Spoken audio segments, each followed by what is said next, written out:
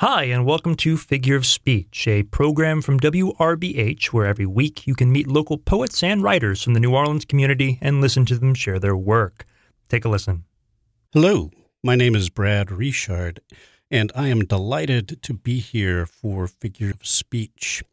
It is the middle of June, and this is Gay Pride Month. So I thought I would choose a selection of about 8 LGBT poets, contemporary poets whose work I would share with you and then share some of my own. The first poet whose work I'd like to offer to you is Jericho Brown.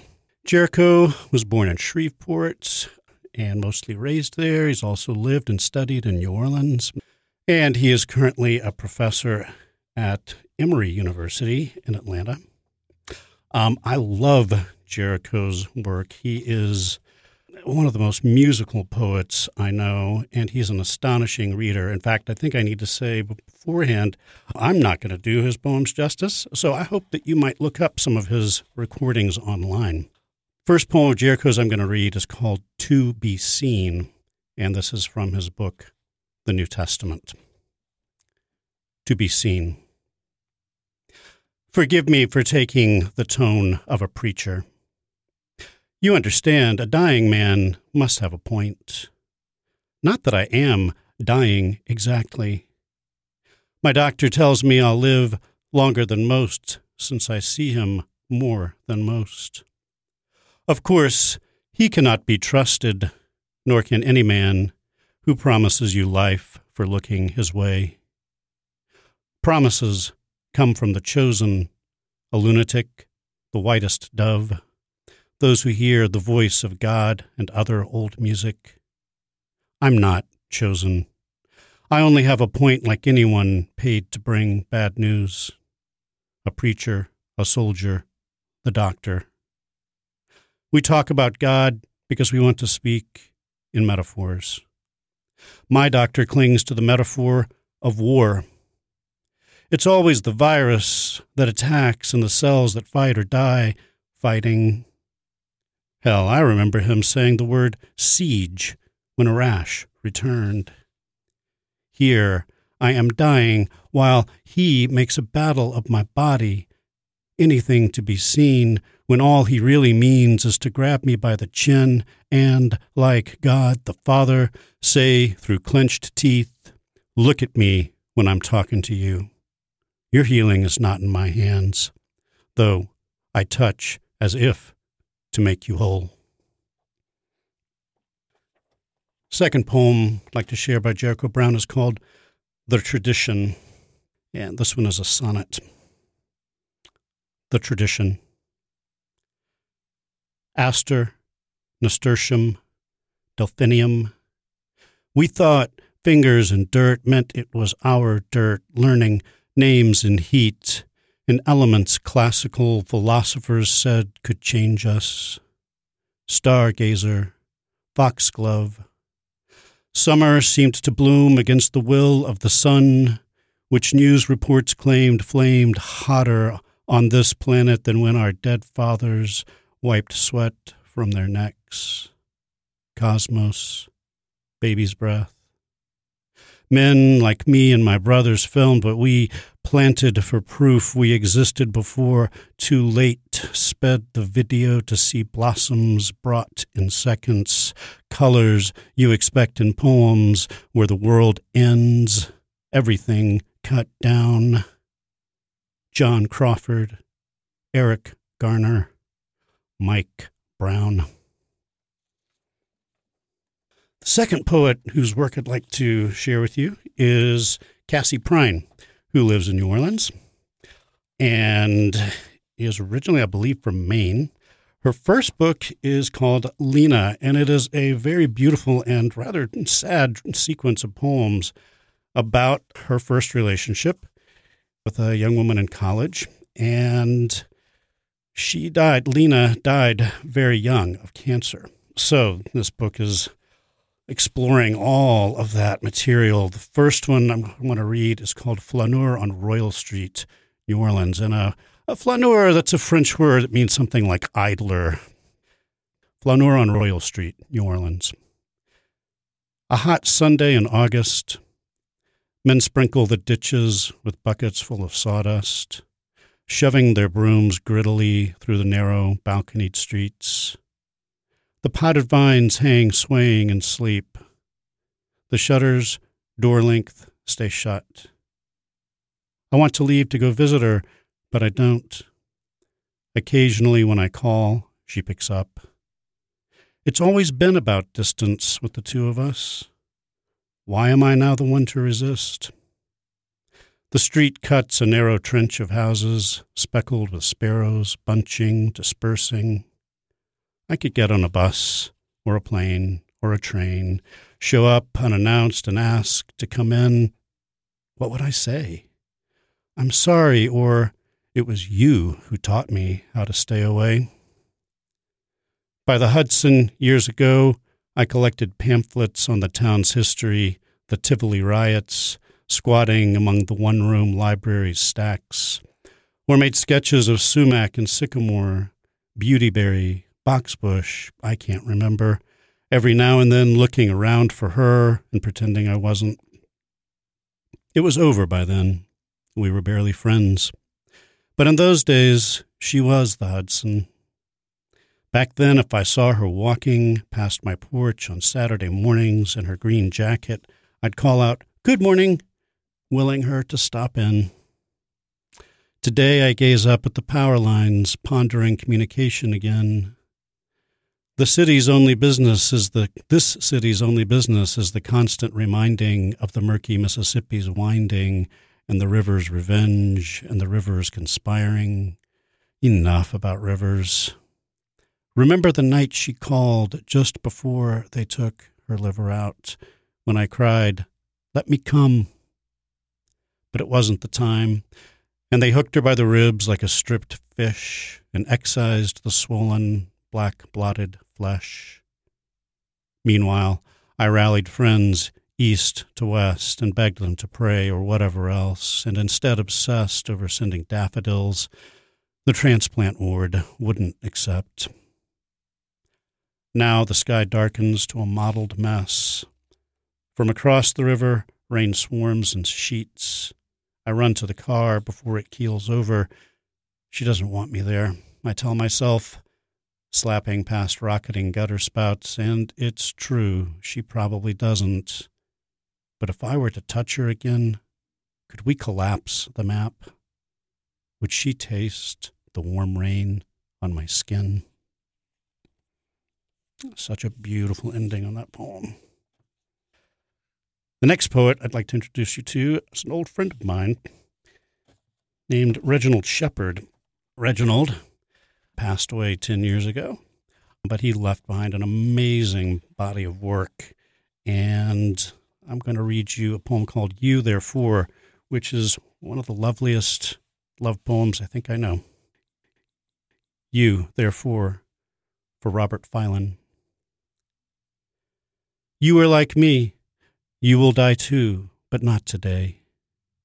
You, incommensurate, therefore the hours shine. If I say to you I say, you have not been set to music or broadcast live on the ghost radio, may never be an oil painting or old master's charcoal sketch.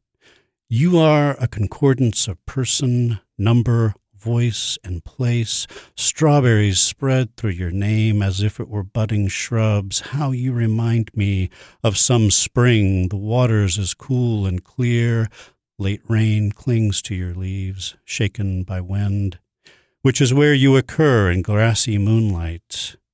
And you are a lily, an aster, white trillium, or viburnum, by all rights mine, white star in the meadow sky, the snow still arriving from its earthwards journeys, here where there is no snow. I dreamed the snow was you when there was snow. You are my right, have come to be my night. Your body takes on the dimensions of sleep, the shape of sleep becomes you. And you fall from the sky with several flowers, words spill from your mouth and waves, your lips taste like the sea, salt, sweet, trees and seas have flown away, I call it loving you. Home is nowhere, therefore you, a kind of dwell and welcome, song after all, and free of any Eden we can name.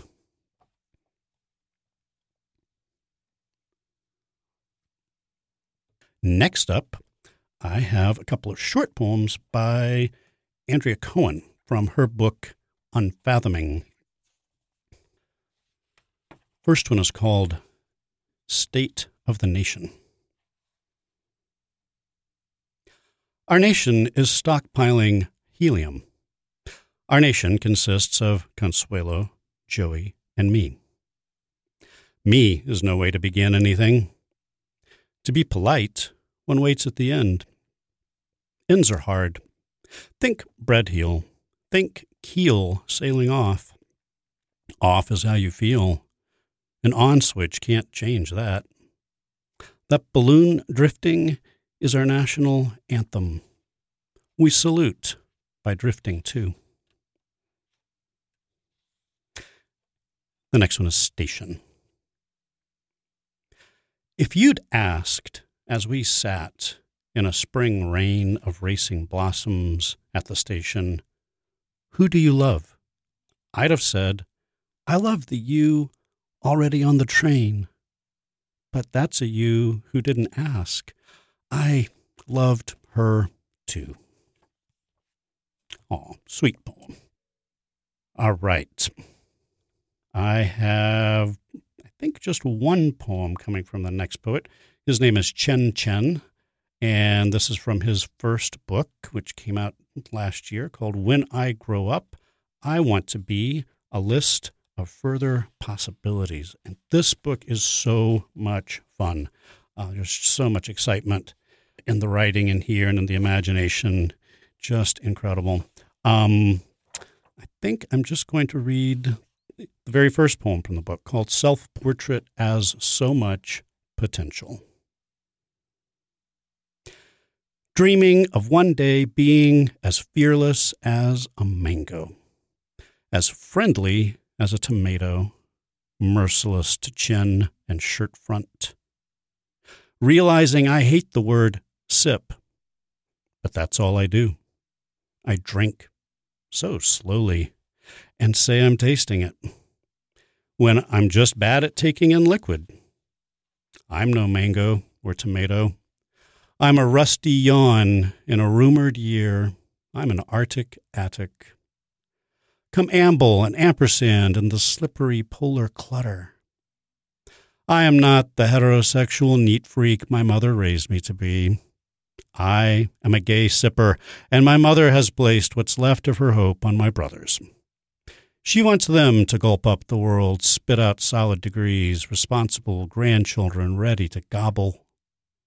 They will be better than mangoes, my brothers, though I have trouble imagining what that could be. Flying mangoes, perhaps. Flying mango-tomato hybrids. Beautiful sons.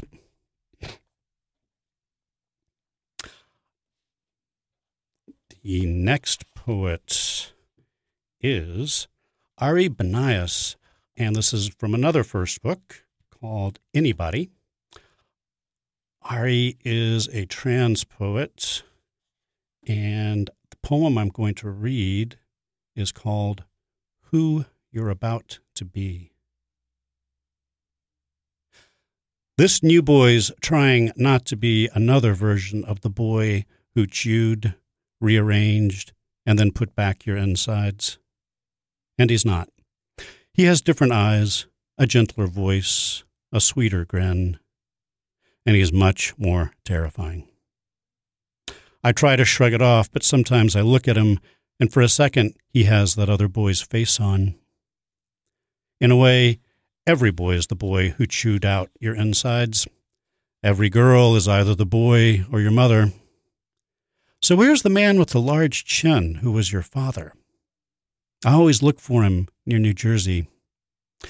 I haven't yet realized that with various sorts of chins in various places inside and out of the U.S., he is everywhere. How many replicas there can be of a father? When will I realize that a boy who chewed out someone's insides became my father, or that I could one day become my father, chew out someone's insides, probably my own? But the boy, what gets you about the boy is that he looks at you with such tenderness, and nesting in the tenderness with a small clicking sound like a minute hand or teeth, a desire to devour you. You've looked at a person that way yourself, with nothing ticking in your throat but hunger. You've looked and wanted to take everything sweet without having to know. Said you did want to know, but actually not wanted to. When you think you see what looks like it ignite, flare its matchlight over his face, when it calls to you across such a short space, a couple feet of mattress, a few inches of air, the time it takes to get to the door, be down the stairs, run down the buckling sidewalks without tripping as fast as you can, you're there, ripping into a hard sprint.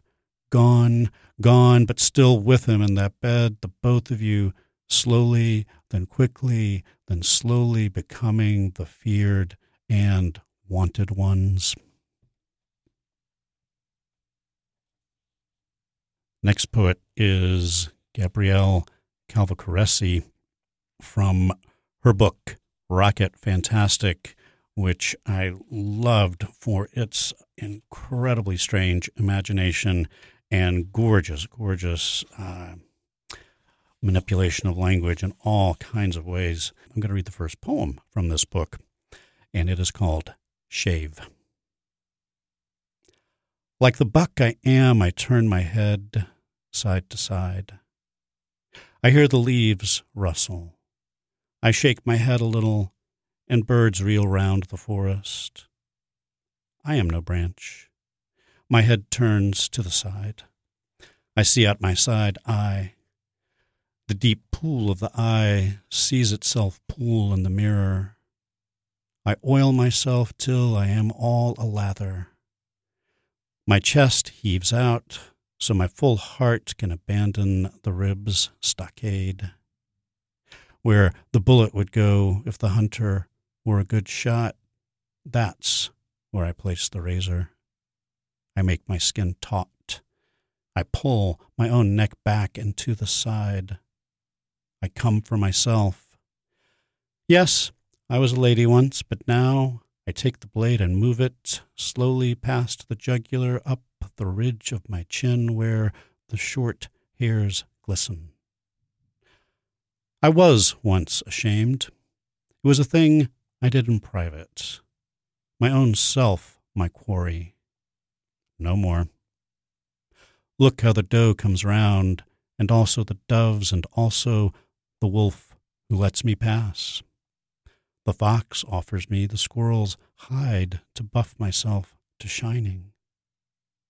There is no such thing except the smoothness of my face.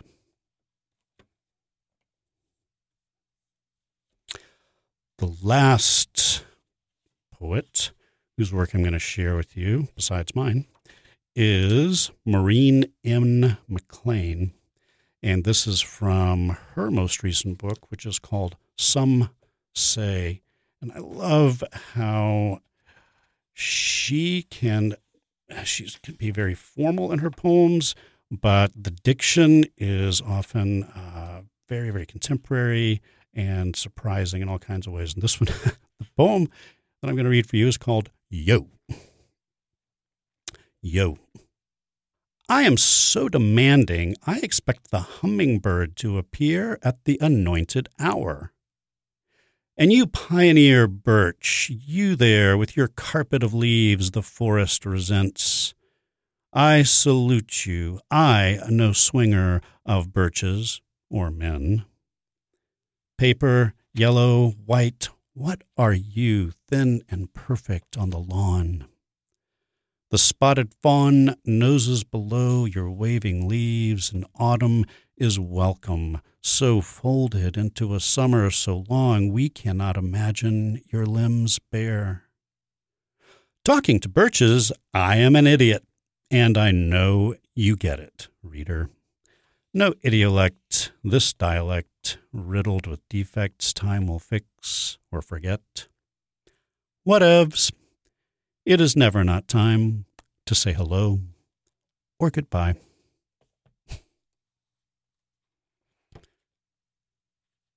All right. Now I'm just going to share a few poems with you, and I want to thank you so much for listening. I'm going to read a little bit from my second book, which is called Motion Studies.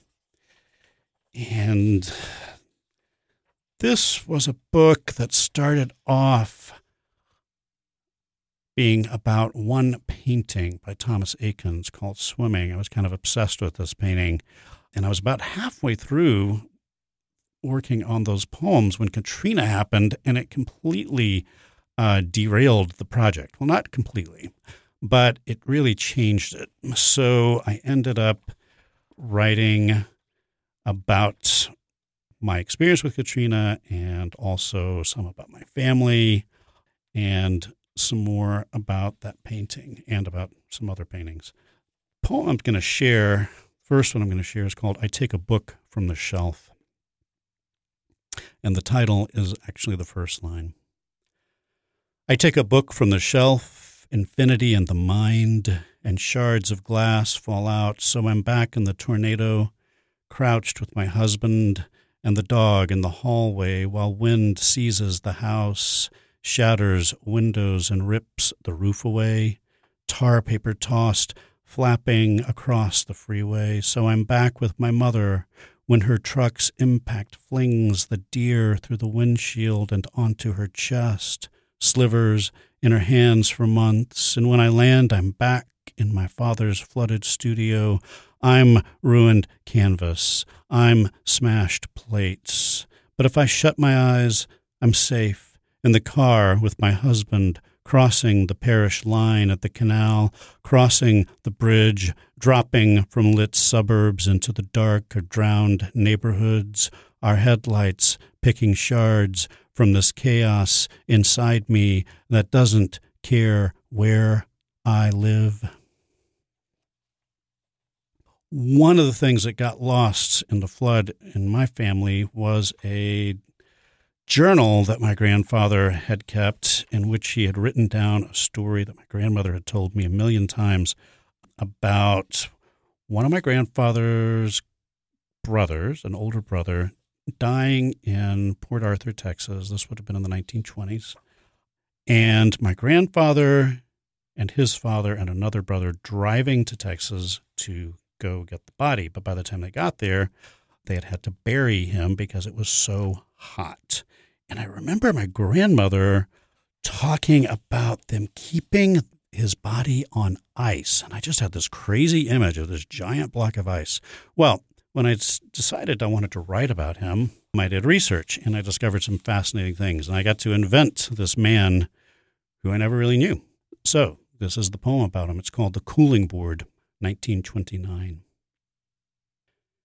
He tried to ask someone what happened to the back of his head, but the words fell apart in his mouth and got caught like stones in his throat, and he ended up here in his one good shirt and a friend's old suit.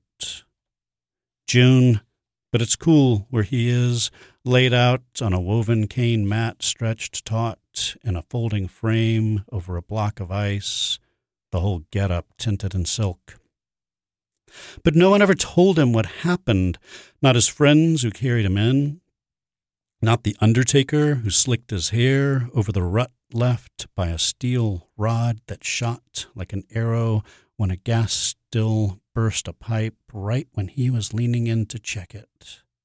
The refinery is paying for the funeral. If you cared to look in his wallet, you'd find a pretty girl's picture inscribed, "For my Spindletop," and another clipped from the Port Arthur News of a whale 70 feet long beached at Sabine Pass. That would have been a story to tell.